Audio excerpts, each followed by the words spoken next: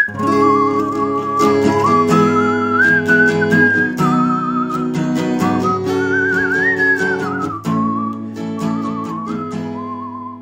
לכולם, אנחנו בשיעור השני בסדרת השיעורים על ההגדה של פסח, ונעסוק היום במבנה ההגדה. דיברנו בשיעור הקודם על שתי המצוות מדרבנן, המצווה שמקיימים כל יום ויום להזכיר את יציאת מצרים, ואת המצווה המיוחדת מהתורה לספר יציאת מצרים. הסברנו מה ההבדל העקרוני בין זיכרון לבין סיפור, ואמרנו על זה שהתורה לא הגדירה לנו איך מקיימים את הסיפור של יציאת מצרים, ואת זה חכמים עשו לנו בהגדה. ההגדה זה הדרך שבה חכמים לימדו אותנו כיצד אנחנו מקיימים את המצווה מדרבנן, כיצד אנחנו מקיימים את המצווה מהתורה של סיפור יציאת מצרים. ההגדה היא מדרבנן, ובה אנחנו מקיימים את המצווה מהתורה. בואו נעמוד דבר ראשון על היסודות של ההגדה, ובשביל לעמוד על היסודות של ההגדה, צריך לעמוד וללמוד את המשנה בפסחים, בפרק 10 בפסחים, שהיא מהווה את היסוד של ההגדה. אני רוצה רק להדגיש שאנחנו מדברים על ההגדה, ובעצם הסדרה שלנו תעסוק במגיד, שזה בעצם החלק המרכזי של ההגדה. בסוף גם נגיד גם מילים להלל של אחרי הסעודה, אבל בעיקר אנחנו עוסקים במגיד. אז יש לנו משנה בפסחים, ומי שלא רק מאזין אלא גם צופה, יכול גם לראות את הדברים מול העיניים. ואומרת המשנה כך: מזגו לו כוס שני, וכאן הבן שואל את אביו. ואם אין דעת בבן, אביו מלמדו מה נשתנה הלילה הזה מכל הלילות. ולפי דעתו של בן, אביו מלמדו, מתחיל בגנות ומסיים בשבח, ודורש מארמי עובד אבי עד שיגמור כל הפרשה כולה. רבן גמליאל היה אומר, כל שלא אמר 3 דברים אלו בפסח, לא יצא ידי חובתו, ואלו הם פסח, מצה ומרור, פסח על שומה, מצה על שומה, מרור על שומה. וממשיכה המשנה, בכל דור ודור חייב אדם לראות את עצמו כאילו יצא ממצרים, שנאמר, והגדת לבנך ביום ההוא, לאמור בעבור זה עשה השם לי בצאתי ממצרים. לפיכך אנחנו חייבים להודות, להלל, לשבח, לפאר, לרומם, להדר ולברך, להלל ולקלס, למי שעשה לאבותינו ולנו את כל הניסים הללו וכו'. זו המשנה, 3 משניות בפסחים, שקראתי אותה בדילוגים.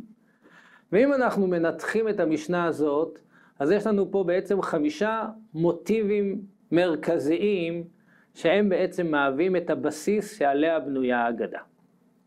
המוטיב הראשון זה השאלה. כאן הבן שואל. לא מספיק לנו להגיד לבן, לספר לו את הסיפור, אנחנו רוצים שהבן ישאל. אנחנו רוצים סקרנות.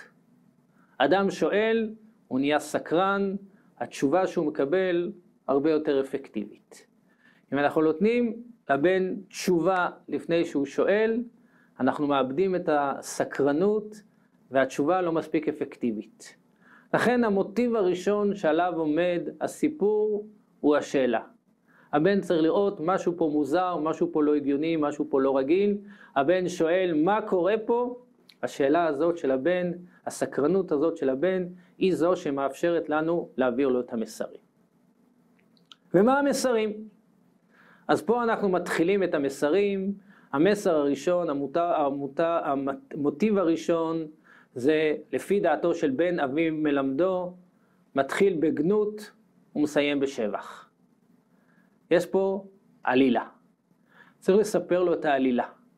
הוא לא יבין מה קורה, הוא לא מבין את המשמעות של מה שקורה, אם אנחנו מתחילים ישר באפי אנד, מתחילים בשבח. צריך לספר לו את כל התהליך. עם ישראל עבר תהליך שלם, התחיל בגנות ומסיים בשבח. זה המוטיב השני שחכמים פה תקנו לנו, שצריך לספר את העלילה, וצריך לספר את העלילה מהגנות ועד השבח. המוטיב השלישי, דורש מארמי עובד אבי עד שיגמור כל הפרשה כולה. דורש זה דרשה, דרשת חכמים, לימוד. הקטע השלישי של ההגדה זה ללמוד. אנחנו חווים את סיפור יציאת מצרים דרך האינטלקט שלנו, דרך השכל, דרך הלימוד. אנחנו לוקחים פרשת ארמי עובד אבי, שזו פרשת מקרא ביקורים, ששם מי שמביא את הביקורים עולה לבית המקדש ומספר את כל ההיסטוריה של עם ישראל בכמה פסוקים. אנחנו לוקחים את הפסוקים הללו ודורשים אותם, לומדים אותם, חווים את יציאת מצרים דרך שוב, הצד האינטלקטואלי, הצד הלימודי שלנו, דרכם אנחנו חווים את החוויה הזאת. זה המוטיב השלישי. המוטיב הרביעי, רבן גמליאל היה אומר, כל שלא אמר 3 דברים אלו בפסח, לא יצא ידי חובתו. ערכנו, סיפרנו, דרשנו, התחלנו בגנות, סיימנו בשבח, דרשנו דרשה, הערכנו, אבל בשביל שנצא עם מסרים מאוד ברורים, צריך לסכם, צריך למקד, צריך לעמוד על הנקודות. ופה אומר לנו רבן גמליאל את המוטיב הרביעי, כל שלא אמר 3 דברים אלו בפסח לא יצא ידי חובתו, ואלו הם פסח, מצה ומרור. טוב מאוד להעריך, טוב מאוד לספר, טוב מאוד לתאר את כל העלילה, אבל יחד עם זה אנחנו צריכים גם למקד. מה חשוב לנו באמת, עם מה אנחנו יוצאים מפסח, מה אנחנו יוצאים מליל הסדר, אנחנו יוצאים עם המיקוד של פסח, מצה ומרור, פסח על שומה, מצה על שומה, מרור על שומה. והמוטיב החמישי והאחרון, שזה אדם צריך לראות את עצמו כאילו יצא ממצרים, ותוך הראייה הזאת חייב להודות ולהלל ושבח, לפאר, לרומם, להדר. צריך לצאת מתוך הכרת הטוב, הקדוש ברוך הוא, על כל מה שהוא גמל לנו, כל מה שהוא עשה לנו, ולהודות לקדוש ברוך הוא. 5 מוטיבים, בואו נחזור עליהם. המוטיב הראשון זה השאלה, הסקרנות, בשביל שהתשובות תתקבל. המוטיב השני זה תיאור העלילה, מתחיל בגנות ומסיים בשבח. המוטיב השלישי הוא החוויה האינטלקטואלית, לדרוש את פרשת ארמי עובד אבי. המוטיב הרביעי הוא המיקוד וההתמקדות בעיקרי הדברים, פסח, מצה ומרור. והמוטיב החמישי, הכרת הטובה וההלל והשבח לקדוש ברוך הוא. זה בעצם 5 המוטיבים שעליהם בנויים ההגדה. עכשיו בואו נראה איך הדברים הללו באים לידי ביטוי בתוך ההגדה, ושוב, מי שגם צופה בנו יכול גם לראות את זה בצורה ויזואלית, מי שרק מאזין אז שיקשיב לדברים. כן, רק לפני כן נקודה אחת נוספת, שבתחיל בגנות ומסיים בשבח, יש 2 פירושים בגמרא. רב אמר מתחילה עובדי עבודת כוכבים, שמואל אומר עבדים היינו. זו ההגדה. כל ההגדה בשקופית אחת, אפשר לקרוא, אפשר להבין כלום. אבל בואו נצבע מתוך ההגדה הזאת את המוטיבים שאומרת המשנה, ופה אנחנו יכולים לשים לב ל4 קטעים צבועים באדום. 4 קטעים שבהם אנחנו רואים את המוטיבים של המשנה. קטע הראשון, אחר כך קטע קצר, קטע ארוך מאוד, ובסוף עוד קטע אחרון. 4 מוטיבים. איפה נעלם לנו מוטיב חמישי? אמרנו שיש 5 מוטיבים, למה יש פה רק 4 מוטיבים? אז בואו נעשה זום לאט לאט ונראה מה קורה פה. מתחילה ההגדה, מתחיל המגיד באלך מעניה, זה לא חלק מהמוטיבים, ומיד אנחנו עוברים למה נשתנה הלילה הזה שבכל הלילות, ומעלים את השאלה, שזה המוטיב הראשון. לאחר מכן, מיד אין הפסק, ואנחנו מיד עוברים למוטיב השני. עבדים היינו לפרעה במצרים, ויוצאנו השם ביד חזקה ובזרוע נטויה, ואילו לא הוציא הקדוש ברוך הוא את אבותינו ממצרים, הרי אנו ובנינו ובני בנינו משועבדים היינו לפרעה במצרים. בין המוטיב הראשון לשני אין כל הפסקה. למה אין כל הפסקה? כי הבן שואל, הבן סקרן. אי אפשר לחכות שהוא יאבד את סקרנותו. צריך להכות על הברזל כשהוא חם. הילד סקרן, הילד שואל, הילד מוכן לקלוט, תליט אותו, תספר לו ישר, עבדים היינו לפרעה במצרים. אבל לאחר המוטיב השני, יש לנו הפסקה ארוכה. מה מתארת לנו ההפסקה הזאת? מתארת את התפקיד שלנו. מתאר לנו את התפקיד שלנו בסיפור, ואפילו כולנו חכמים, כולנו נבונים, כולנו יודעים את התורה, מצווה עלינו לספר ביציאת מצרים, כן. ואחר כך יש לנו עוד תפקידים, לחנך את הבנים, ויש סיפור על 4 בנים וכו'.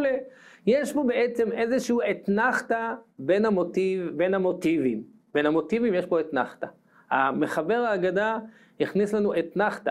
היה מוטיב ראשון של השאלה והסקרנות, הייתה תשובה, עבדים היינו, זה התשובה לשאלה הזאת, מתחיל בגנות ומסיים בשבח, ועכשיו נותנים זמן לקלוט. יש פה איזושהי אתנחתא בין המוטיבים. אתנחתא שמיועדת, תקלוט את הדברים, תפנים את הדברים. אי אפשר לדחוס לך את כל 5 המוטיבים בבת אחת, אנחנו נותנים לך איזושהי אתנחתא בין מוטיב למוטיב. ואז אנחנו עוברים למתחילה עובדי עבודה זרה היו אבותינו. שזה בעצם מה? ועכשיו קרבנו המקום לעבודתו. זה שוב המוטיב השני. אבל כפי שראינו, יש מחלוקת בין רב ושמואל, מהו המוטיב, מהו הגנות ומהו השבח. אנחנו בהגדה, חיבר לנו בעל ההגדה את 2 המוטיבים הללו, את שניהם אנחנו אומרים, אבל אנחנו שמים רווח בין אחד לשני. גם אחרי המוטיב השני, גם שם יש לנו רווח, שפה אנחנו מתארים את הקדוש ברוך הוא, ברוך שומר הבטחתו לישראל, ברוך הוא, שיש פה תוכנית אלוקית לכל הדברים, כל מה שקורה, כל הירידה למצרים ועלייה ממצרים, זה הכל חלק מהמהלך האלוקי הגדול, ועל זה אנחנו אומרים, ואיש שעמדה לאבותינו, אותה הבטחה, איש שעמדה לאבותינו במשך כל הדורות עד שמגיעים אלינו. שגם זה איזשהו אתנחתא בין המוטיב השני למוטיב השלישי. ופה יש לנו את המוטיב השלישי, הגדול ביותר, הארוך ביותר, שבעצם דרשת ארמי עובד אבי. זה המוטיב הארוך הגדול, מוטיב אחד שלם, שבעצם החלק הגדול הארוך ביותר בהגדה. ולאחריו שוב אתנחתא.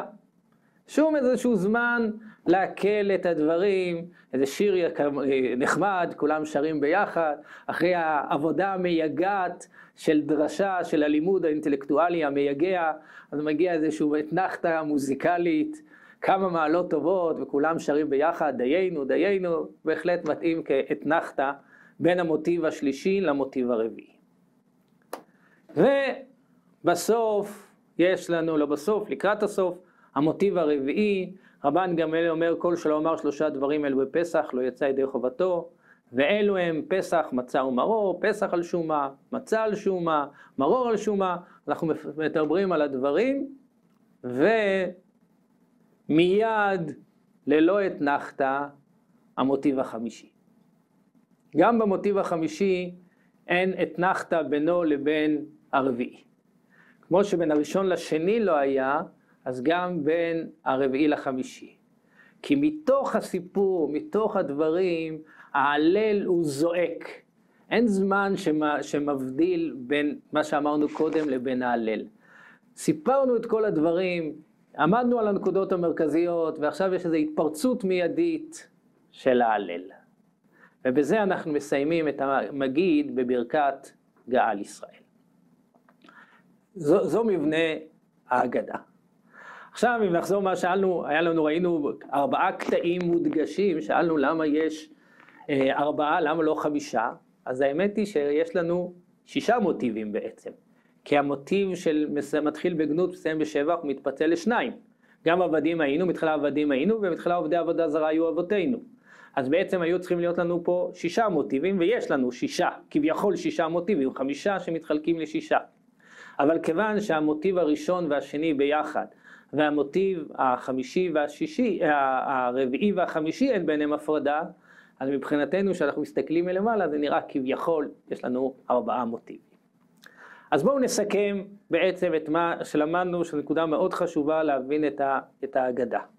ההגדה כולה בנויה על המשנה, והמשנה בעצם מגדירה לנו כיצד חכמים חשבו שנכון וראוי לקיים את מצוות סיפור יציאת מצרים. חכמים קבעו לנו 5 מוטיבים, שזה בעצם הבסיס לקיום, להגדה, לקיום מדרבנן של סיפור יציאת מצרים, שזה קיום מן התורה. זה בעצם מה שחכמים תקנו לנו, והמחבר ההגדה במחשבה מאוד מתודולוגית, מאוד מבינה את נפש האדם, אז בעצם הבין שאנחנו צריכים לקחת את 5 מוטיבים הללו, אבל לתת זמן לכל אחד ואחד, לכל משפחה ומשפחה, לקלוט ולעכל את הדברים. ולכן שוב יש לנו את שאלת הבן, שעליה אין אחריה אתנחתא, מיד יש את התשובה, עבדים היינו, אנחנו מנצלים את הסקרנות של הבן ועונים לו.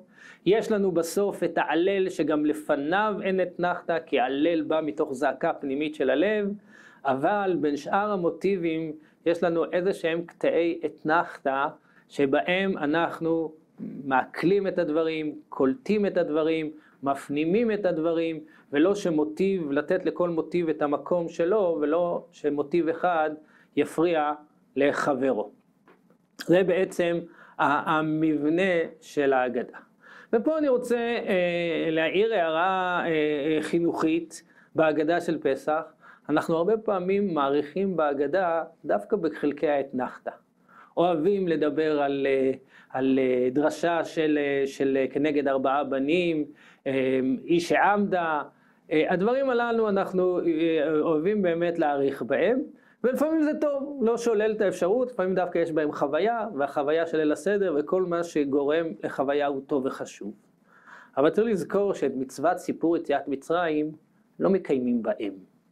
את מצוות סיפור יציאת מצרים מקיימים במוטיבים שבהם חכמים לימדו אותנו כיצד לקיים את המצווה, ועיקר החשיבות של ליל הסדר זה להעריך במוטיבים הללו, ולקצר בחלקי אתנחתא בין המוטיבים השונים. אנחנו בסדרה שלנו נתמקד ב5 המוטיבים, וב5 השיעורים הבאים אנחנו נעסוק כל אחד מהשיעורים הללו באחד מהמוטיבים הללו.